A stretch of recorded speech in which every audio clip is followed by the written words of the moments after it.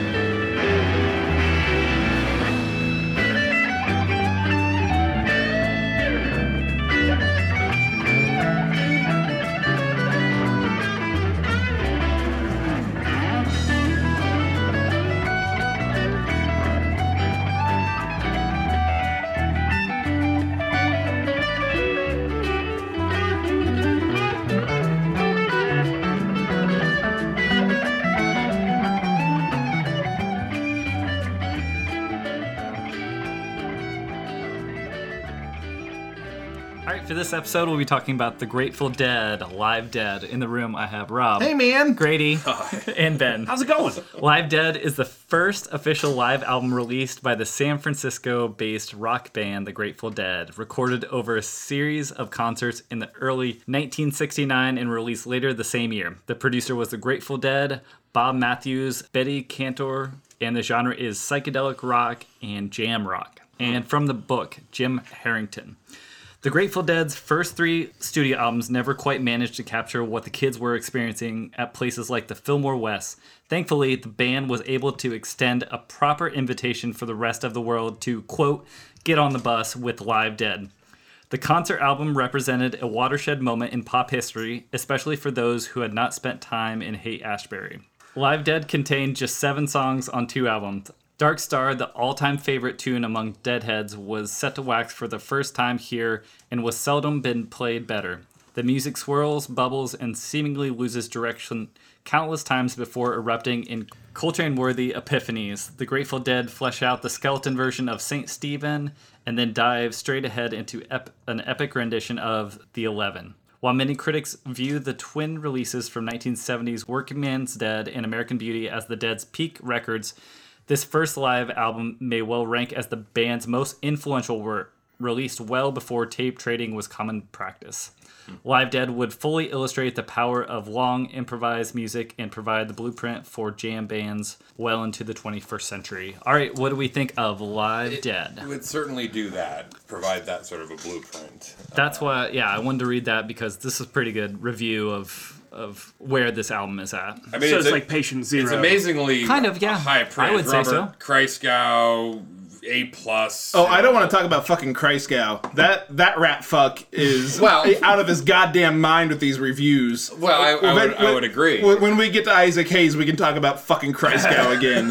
That piece of shit. And it's not. I like. Tell me, Grady. Tell me about. I like improvisatory music. I love jazz. I like a lot of even jammier stuff. I used to like it a lot more. Sorry, ladies, he's engaged. Yeah, exactly. No, but there's even still some fish stuff, and I enjoy. But this just seems so aimless most of the time. Okay. Rudimentary. Well, yeah, I mean, not even talking about the song structures, I thought sort of just that sing-songy, derivative, bouncy. There's one groove that this sort of music always just resorts to. It's this little hopping, lilting thing that it's insufferable after a minute of it. They all do it. After 40, 50 years of it, I wish Workingman's Dead is not on this list, and that's a phenomenal album. Is that what Touch of Grey's on? But no. That is in 20 years in the dark. Because that song rips. That song does rip. No, Workingman's Dead has Uncle John's Band and Casey Jones. Oh. And, Yeah, and All we'll get to succinct. American Beauty. So American Beauty is on this. That's right. yeah, so let's focus more on Live Dead, I would say, for this. Sure. Like, their sort of live-ish... Because I think the Dead have two distinct elements to the band. I mean, they have more than that, obviously. But there are their studio recordings, and there is the, like, live show and the live records and stuff. The live show and the live records seems to be the fan favorite. Yes, the It's experience. not my favorite No, at all. not mine. And I never went to a Dead show No. as a kid, and I didn't smoke weed until I was 18, and then I didn't smoke weed again until I was like 25 because it didn't do me any favors. So like all of the prerequisites for Grateful Dead, like listening or at least like the camaraderie and all that shit, it never hit me because I never went. So I don't know, but that begs the question. Like, this album did fairly well, right? It did okay, yeah. Yeah, it did okay. Which so this comes on the heels of their. Is this their third record or? Yeah. Okay, so this comes on the heels of a massive failure for them. Like they lost Couple failures. yeah lost cash. Yeah. Like the record label was pissed. So they come in with this and they're like, well, we. Wavy gravy, we got this 16-track recorder. I guess we give the record company 2 records for the price of 1, man.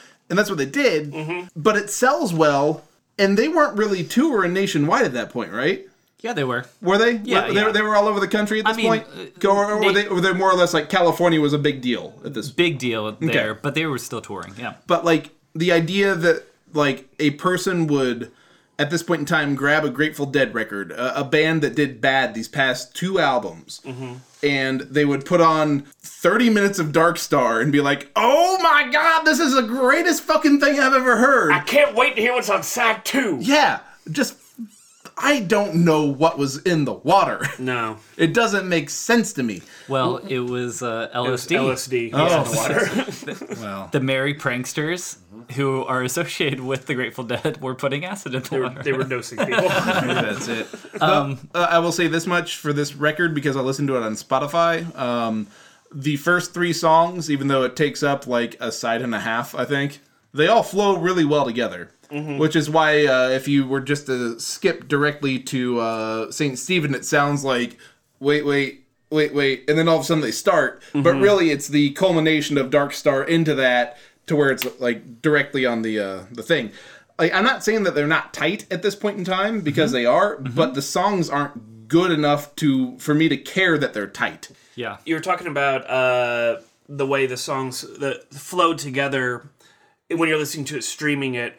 Whereas if you're listening to it on vinyl, Having to flip the record? Good God. although this album was released with automatic sequencing, which means disc 1 had sides 1 and 4, and disc 2 had sides 2 and 3, so you could stack them, and you could put them on one of the record players that drops them, so it'd play side 1, then it would drop side 4 on top, and then you flip the whole stack, and it would play the last 2 sides. Well, shows what the fuck I know. But yeah, first album to feature a 16-track recording live, right? Is that correct? They were lugging that thing all around San Francisco. Yeah. 2 drum sets too. I mean, Yeah, two drum sets. Track was Drum sets at least break down into small pieces. This is a 16-track board. Up and down some That's stairs. true. Yeah. That's true, yeah. And yeah, Grady, I'm with you on the lilting nature of whatever, like this like pop music, or I guess hippie music. But I really do think that St. Stephen, like as like a little like a hook, that initial thing, I think is fucking great. No, but it doesn't do anything with it. It doesn't do a great fucking moments thing. throughout the album, and in Yeah. any of those jams, there's even they got really like just noisy and sort of. Oh, there's a song called abstracted. Feedback, which, surprise, surprise, it's just fucking feedback. That really upset me. Me too. I just wrote down next to it, not just a clever name, I guess. Knock it off! Yeah, what you were talking about before of just this kind of being like, right, they blend this jazz, they blend rock, experimental, blues, all this stuff kind of they try to meld together, but then it just it's like comfort food because it has like he's doing melodic qualities within the music.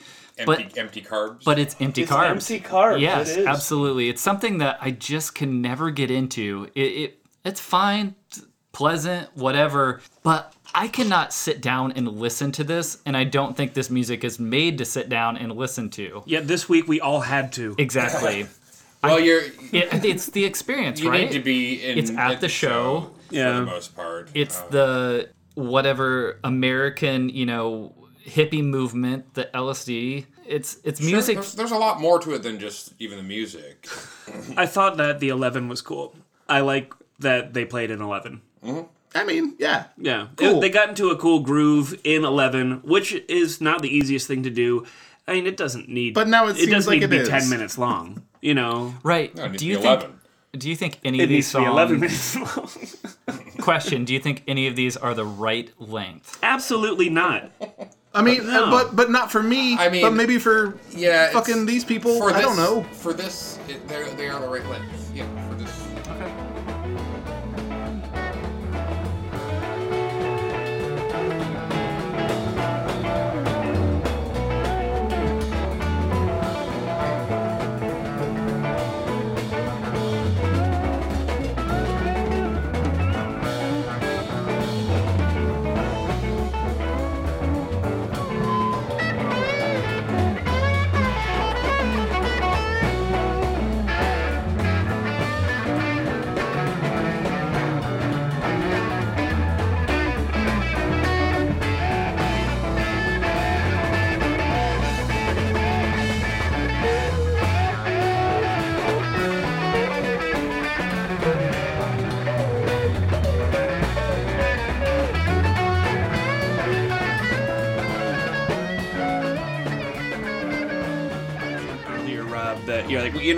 When I was a kid, I never went to a Grateful Dead show. As in, like, we never experienced it in.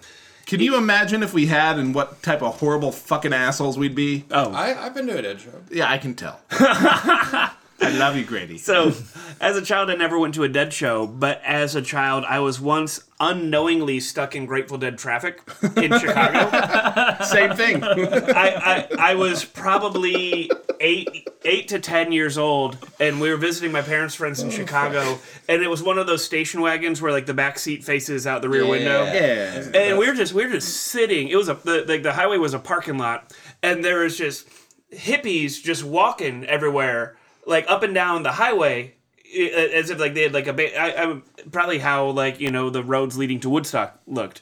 So we're just sitting in that traffic, and this long-haired dude in tie-dye like just kind of like ambles up to the driver's side window, and my dad rolls down the window, and he's like, "Yes, sir." And this guy goes, "You need tickets?" And my dad goes, "Tickets to what?" And the guy just has this look that he cannot believe that this dude does not know tickets to what. Like, it's blowing his mind. And he just, like, incredulous. He just goes, "Dead!" And then, like, ambles off. And that was my first impression of the Grateful Dead. This would have been when? This was probably 94, 95? Earlier than that. It was probably like 91. Oh, so Jerry's still with him. Oh, absolutely. Nice. Yeah, Jerry didn't die until 95. It was late 80s, early 90s, because I was small enough to be in the back of a station wagon facing rear. Okay. There are cool parts that happen throughout this. Yeah. But because there's no cohesion, or at least like a way to fucking like wrap it in a tiny bow, to my ears, you're wasting a cool part. I was gonna say your brain just loses focus because it's just kind of meandering around certain chord progressions or whatever, and then it doesn't have like a dynamic where it brings it up and goes back down. It just... Now, I'm not saying they never do that in a song, because I've listened to a lot more Dead than I want to, because my brother's a Deadhead. I don't need to be wrapped up in a bow, but I need it to have some more dynamics rather than melodic scales around certain comfortable chord progressions. Yeah, I mean, with jazz, you're comping all sorts of intricate different chords and moving around, and here we're just comping on like 1 and 4 and 5. And right. Dude, I just thought of something. Noodles, empty carbs. There you go. Oh my god. You've sense. cracked the code. Right? The front cover is really cool. The front cover is really cool. I love it. Yeah. I think the Grateful Dead sort of tricked me a bit too when my brother was like Grateful Dead. He was like showing me like the imagery. The imagery. It tricked the shit out of me. Yeah. Oh my goodness. Because I thought they were going to be so wow. tough. They had skulls and lightning bolts and skeletons and like these cute bears. Instead, it's all Mixolydian solos. I did like Death Don't Have No Mercy, which is a Reverend Gary Davis song. And I thought they did that is one song where I listened to and I was like, it has good ebbs and flows. It brings up, it goes back down. It had a good cohesive, narrative throughout that song. 10 minutes long. I thought it was totally fine. But then it's like feedback. Don't care. Yep. Turn On Your Love Light. I was like, didn't excite me at all. I thought it was a cool transition from the 11. But that's their talent, right? Is that they can... Yeah, they make medleys. They make medleys, yeah. They make medleys out of songs that are fucking 3 hours long. Out of elongated songs. Yeah. That's not how you medley. No, it's not. So we're going to take the song. But they only did gonna that. Play it really long. But they did... they would go into songs and then go into another song in the middle of a song, They would throw in another song. I've heard bands do that effectively. Yeah. I did not hear it do it was not effective on this record. I've heard a live version of Smokey Robinson and the Miracles doing You Really Got a Hold on Me. You Really Got a Hold of Me. And then halfway through the refrain at the end, they go seamlessly into Bring It On Home to Me. And then go right back and You Really Got a Hold of Me. And that's how you do that. I heard the Ventures Christmas record where every song starts out as a song and then goes into a Christmas song. That's one of my favorite gimmicks. Yeah. The Ventures Christmas gimmick. What is this, Wipeout? Oh, no, shit, it's Frosty the Snowman. All right.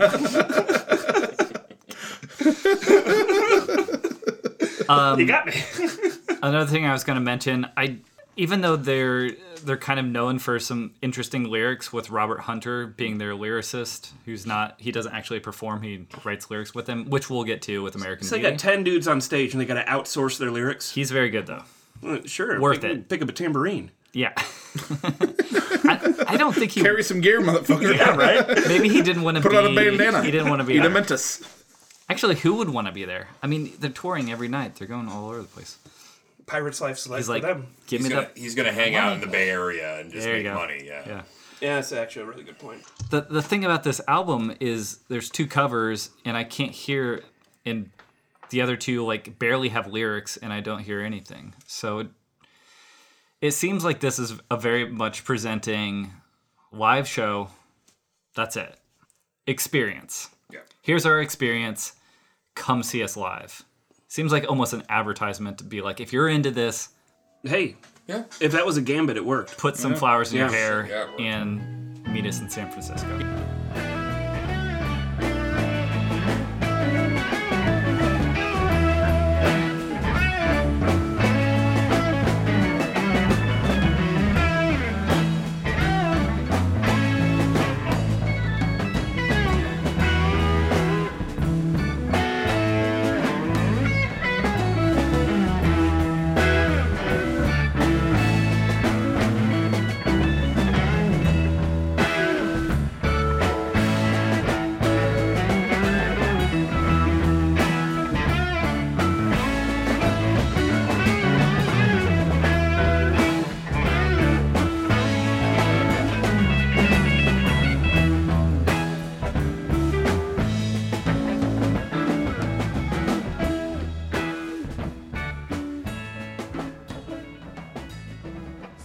I'm more upset with this book about not the Dead, but the fact that they threw Live Dead on before they threw on the American Beauty. But that's because it's chronological. No, it's not. This book has never been chronological. At least year to year. 69 and 70 are 2 different years. Is it 70 or Yes. is it 69? Yeah. Ah, fuck off. Yeah.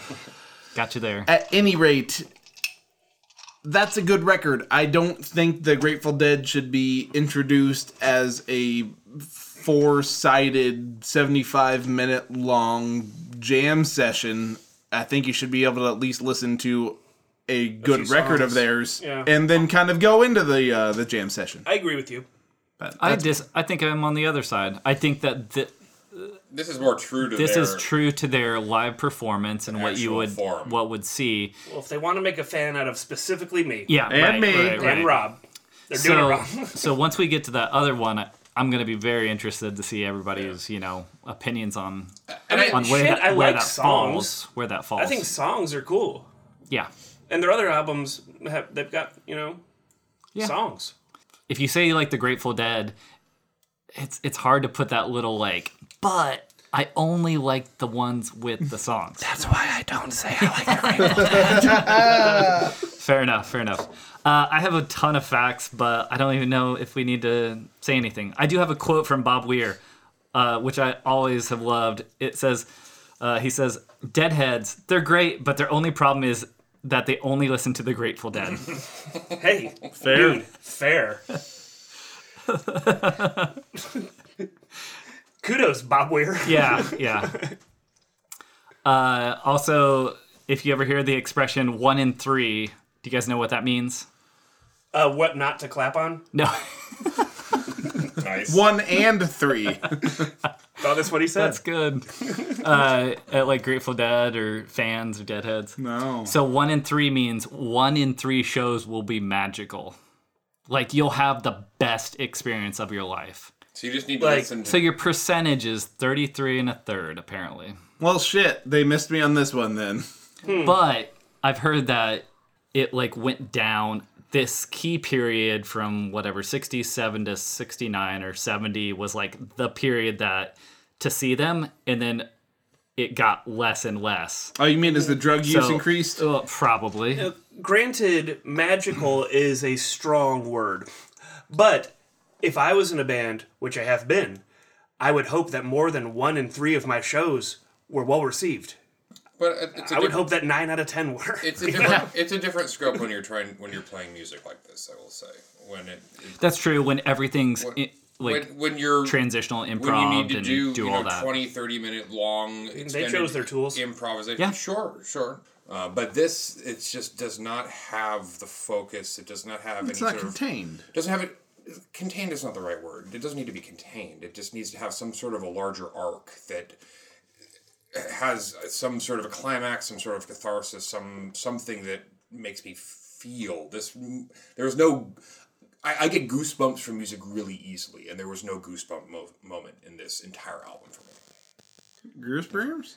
If that means anything. I think it's because this album doesn't have any just straight ahead. There's no song. Everything is a jammed out song. There isn't a single. Well, even in those jams, I think they're working together. You can come to a sort of a improvisationally composed group effort that yields. There's some payoff. That payoff didn't occur for me with this album. Okay. How do I feel about this? Birch, how do you feel about it? I'm going to say negative for me personally, but I think that the Grateful Dead, and it deserves to be in this book, and they're a very interesting experiment. I like a lot of parts about the Grateful Dead. You guys are probably shocked to hear me say that. No, not at all. But from their taking their own sound speakers, to... Taking their own acid. Breaking their own acid. But doing tickets direct to fans, they have a very open recording policy. Open recording, very punk rock attitude with a lot of these things, even though they're nowhere near a punk rock band. No, it's communal though. But I have... They did it themselves. I have the same problem that we've laid out before. I like jazz, I like rock and roll, I like blues, and I like experimental music, but somehow they've mashed it into these songs that kind of hover, and I think that's what they're trying to go for. They're trying to go for this heavy air, ethereal thing that you can listen to and appreciate mainly while you're stoned or on drugs, but it doesn't cut through to me, and I just don't identify with it. It's true. What do you think, Rob? No. No, fuck you. No. Bring on American Beauty. So I was never been a big fan of the Grateful Dead because I haven't been into the whole jam scene. It's just not my scene. Carrie and I last year we found like a 4-hour-long episode documentary, and we watched that's like half an album. Right. No, but we watched all 4 episodes, and it told the whole story of the band, and it was fascinating. Like I had a whole new respect for the band after watching that. Like that being said, I'll never listen to this album again. I hated it. What do you think, Grady? This album not my personal cup of tea. I do like some Dead. I do like some Jam stuff, but not this album. I do see where it fits in the whole trajectory, and it certainly had a very lasting impact. So I really wish Working Man's Dead was on this. I know it's not at all like this. It's such a damn good album. It should be on I wish Touch of Grey was on it, but you know, whatever. Is it not? No. I don't know. In the Dark isn't going to be on this. I was like, there's like 2 good songs. It's got their best song on it. No. It is their best song. So apparently in the 80s, when Touch of Grey hit like the charts, they got a whole new fan base, and that didn't work out very well. And everyone said from that point on, it was downhill because the fucking yuppies ruined it. Yep. Yeah, they came in and they saw it and they said, "This is a party." Now it's they made it its own thing, but the old Deadheads were like, "This isn't like what we're about." Is that where Buffett comes in? Oh, probably. Yeah, absolutely. I mean, I got this. I'll take it from here. Yeah. Come here, yuppies. How you feel about parrots? Come on down to the Gulf.